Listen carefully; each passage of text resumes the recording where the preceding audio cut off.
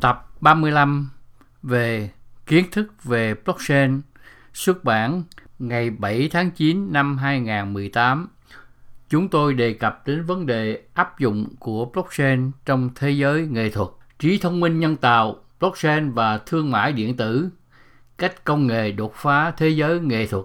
Một hợp lưu của các công nghệ mới hứa hẹn sẽ giúp xác thực dễ dàng hơn và tăng doanh số bán hàng cho những người mua thuộc giới trẻ. Hãy tưởng tượng đấu thầu cho một kiệt tác của Leonardo da Vinci thông qua những vòi nước trong tầm tay của bạn khi bạn ở trên giường tại nhà. Một thập kỷ trước, kịch bản này có vẻ như điên rồ với nhiều người, nhưng có nhiều công ty công nghệ muốn làm cho việc này để cho nó được xảy ra một cách tiện lợi.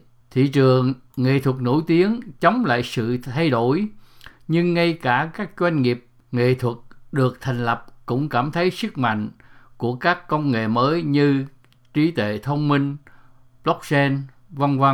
Đặc biệt, giá cao của các trung tâm thị trường nghệ thuật là một lý do vì các phòng trưng bày tầm trung đang ngày càng quan tâm đến việc bán hàng trực tuyến. Ngoài ra, còn có nhu cầu để phục vụ cho thế hệ tiếp theo của nhà sưu tập. Nhiều người trong số họ được thoải mái hơn khi duyệt một tập các tác phẩm qua điện thoại thông minh của họ hơn là đi bộ đến phòng trưng bày các sưu tập. Trong báo cáo năm 2017, hãng bảo hiểm nghệ thuật Hiscox cho biết thị trường nghệ thuật trực tuyến đã tăng 15% lên 3.75 tỷ Mỹ Kim trong năm 2016.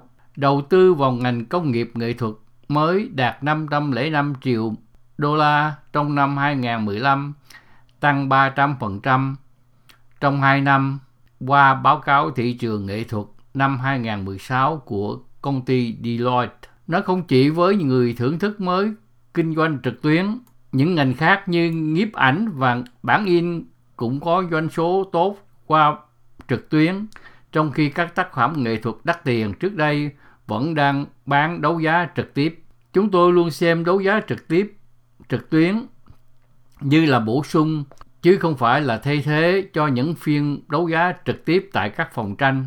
Kinh nghiệm trực tuyến đặt ra nhiều vấn đề và cung cấp nhiều thông tin trong tầm tay của bạn mà bạn muốn đi trực tuyến cho sự minh bạch. Câu hỏi đặt ra là liệu các công nghệ trực tuyến có cung cấp đủ an ninh để đẩy doanh số bán hàng trực tuyến lên trên 5.000 đô la hay không?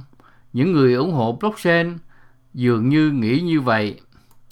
Công ty đầu tiên đưa blockchain vào kinh doanh nghệ thuật là Veristar, một công ty sử dụng blockchain để cung cấp chứng nhận kỹ thuật số cho các bản in. Veriarch sử dụng các tiêu chuẩn mã hóa được chia sẻ và hoạt động với công nghệ sổ kế toán được phân phối rộng rãi. 3 năm trước, khi công ty bắt đầu nói về ý tưởng này, công ty đã dành phần lớn thời gian của mình để giải thích blockchain là gì. Ngày nay, họ cảm thấy dễ dàng hơn và ít cần phải giải thích vì ý niệm blockchain ngày được phổ thông. Thị trường nghệ thuật truyền thống rất chậm để thích nghi với công nghệ mới, nhưng sự kết hợp giữa công nghệ blockchain và công nghệ nhận dạng hình ảnh dựa trên thông minh nhân tạo hy vọng sẽ thay đổi điều đó. Veriarch không tiết lộ số lượng chứng chỉ được cấp cho từng tổ chức mà họ làm việc, nhưng công ty Norton cho biết họ đang trên đường hoàn thành 100.000 chứng chỉ cho các đối tác khác nhau vào năm 2018. Chứng chỉ ở đây có nghĩa là những tác phẩm nghệ thuật được những công ty dựa trên blockchain chứng nhận và xác nhận tác quyền của tác phẩm. Vào năm 2017, phòng trưng bày mỹ thuật Da Diana của thành phố London đã trở thành nơi đầu tiên công bố việc chấp nhận tiền điện tử.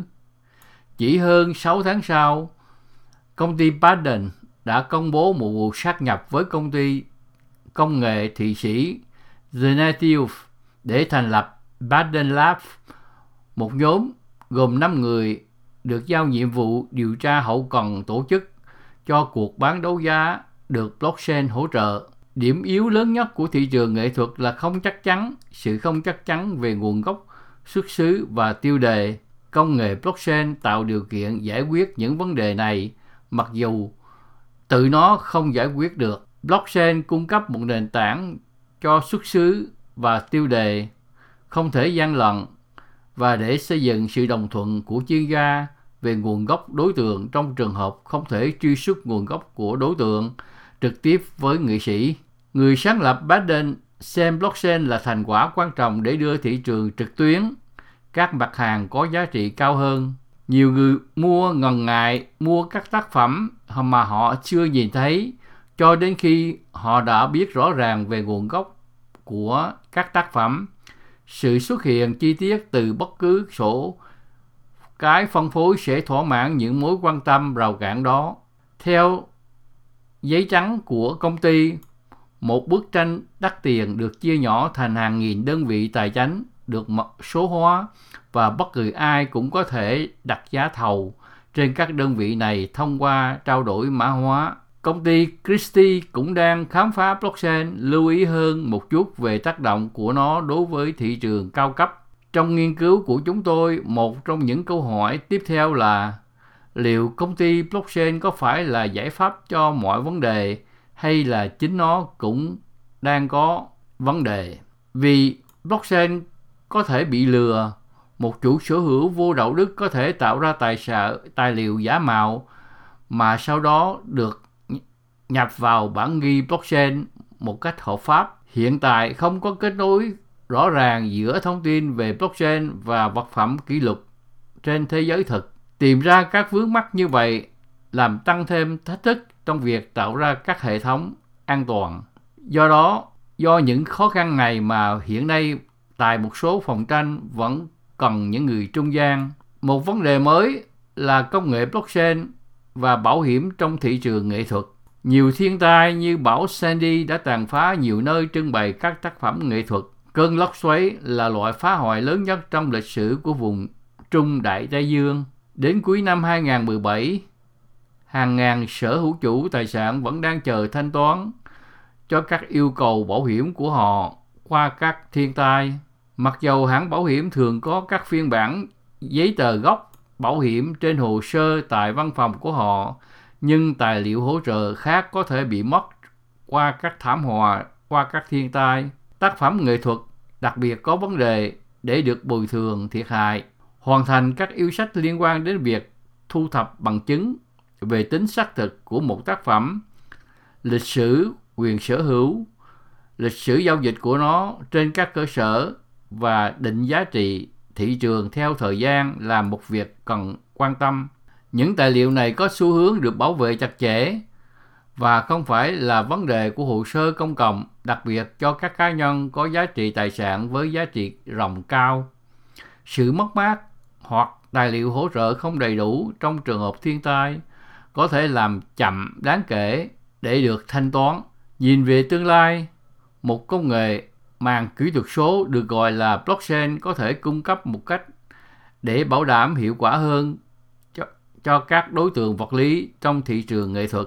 Bảo tàng và phòng trưng bày, các nhà sưu tập và nghệ sĩ cũng có thể một ngày nào đó đăng ký tác phẩm của họ trong các blockchain để được quản lý các chính sách bảo hiểm. Trong một số trường hợp, các bên liên quan trong cộng đồng ảo có thể nhận bồi thường thiệt hại của họ trong nháy mắt thay vì trong vài tháng hoặc nhiều năm. Bây giờ chúng ta xét đến lợi ích của công nghệ blockchain trong bảo hiểm. Blockchain là một công nghệ mạng, trong đó người tham gia có bản sao của sổ kế toán, theo dõi tất cả các giao dịch trong hệ thống.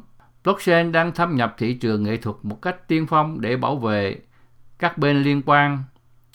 Cách an toàn và minh bạch, trong đó công nghệ quản lý tài liệu liên quan đến nghệ thuật và giao dịch liên quan đến tác phẩm nghệ thuật, cung cấp một hình thức bảo hiểm chống thiên tai. Ví dụ, một nền tảng blockchain như Arclery cung cấp hồ sơ giao dịch cho các tác phẩm nghệ thuật trong mạng của nó. Arclery hứa hẹn sẽ cho thấy rằng Những người sáng tạo nghệ thuật được đền bù cho mỗi giao dịch liên quan đến tác phẩm mà họ tạo ra.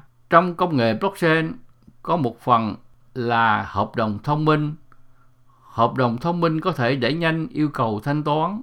Ưu điểm chính của thỏa thuận blockchain cụ thể về bảo hiểm là khoản thanh toán nhanh các khiếu nại trong trường hợp có sự kiện được xác định rõ ràng, kích hoạt hợp đồng thông minh. Công nghệ blockchain cung cấp các thỏa thuận kích hoạt khi một số điều khoản và điều kiện đã được đăng ký đầy đủ được đáp ứng.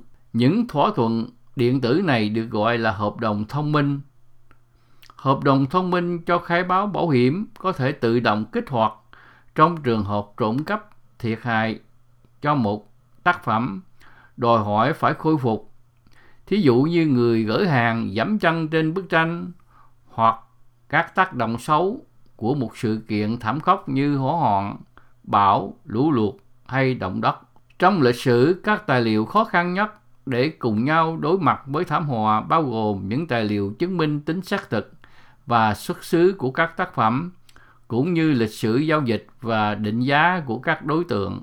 Tài liệu hỗ trợ đặc biệt quan trọng đối với các nhà điều tra viên bảo hiểm, những người phải đánh giá liệu mức độ yêu cầu bồi thường có đáng được thanh toán hay không. Các khoản thanh toán yêu cầu bồi thường trong blockchain có thể nhanh hơn các phương thức hoàn trả thông thường. Nếu blockchain chứa một hợp đồng thông minh cho các yêu cầu bồi thường thiệt hại do thiên tai gây ra, và hợp đồng được gắn với các tiêu chuẩn công nghiệp như tỷ số mất mát của PCS, thì các khoản thanh toán có thể được giải quyết ngay tức khắc. Tuy nhiên, đối với bất kỳ một công nghệ mới nào cũng có một vài điểm dè dặt.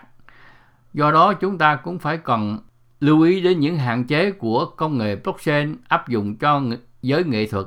Hợp đồng thông minh có thể không hiệu quả trong trường hợp thua lỗ dựa trên các thiệt hại gây tranh cãi và không được xác định.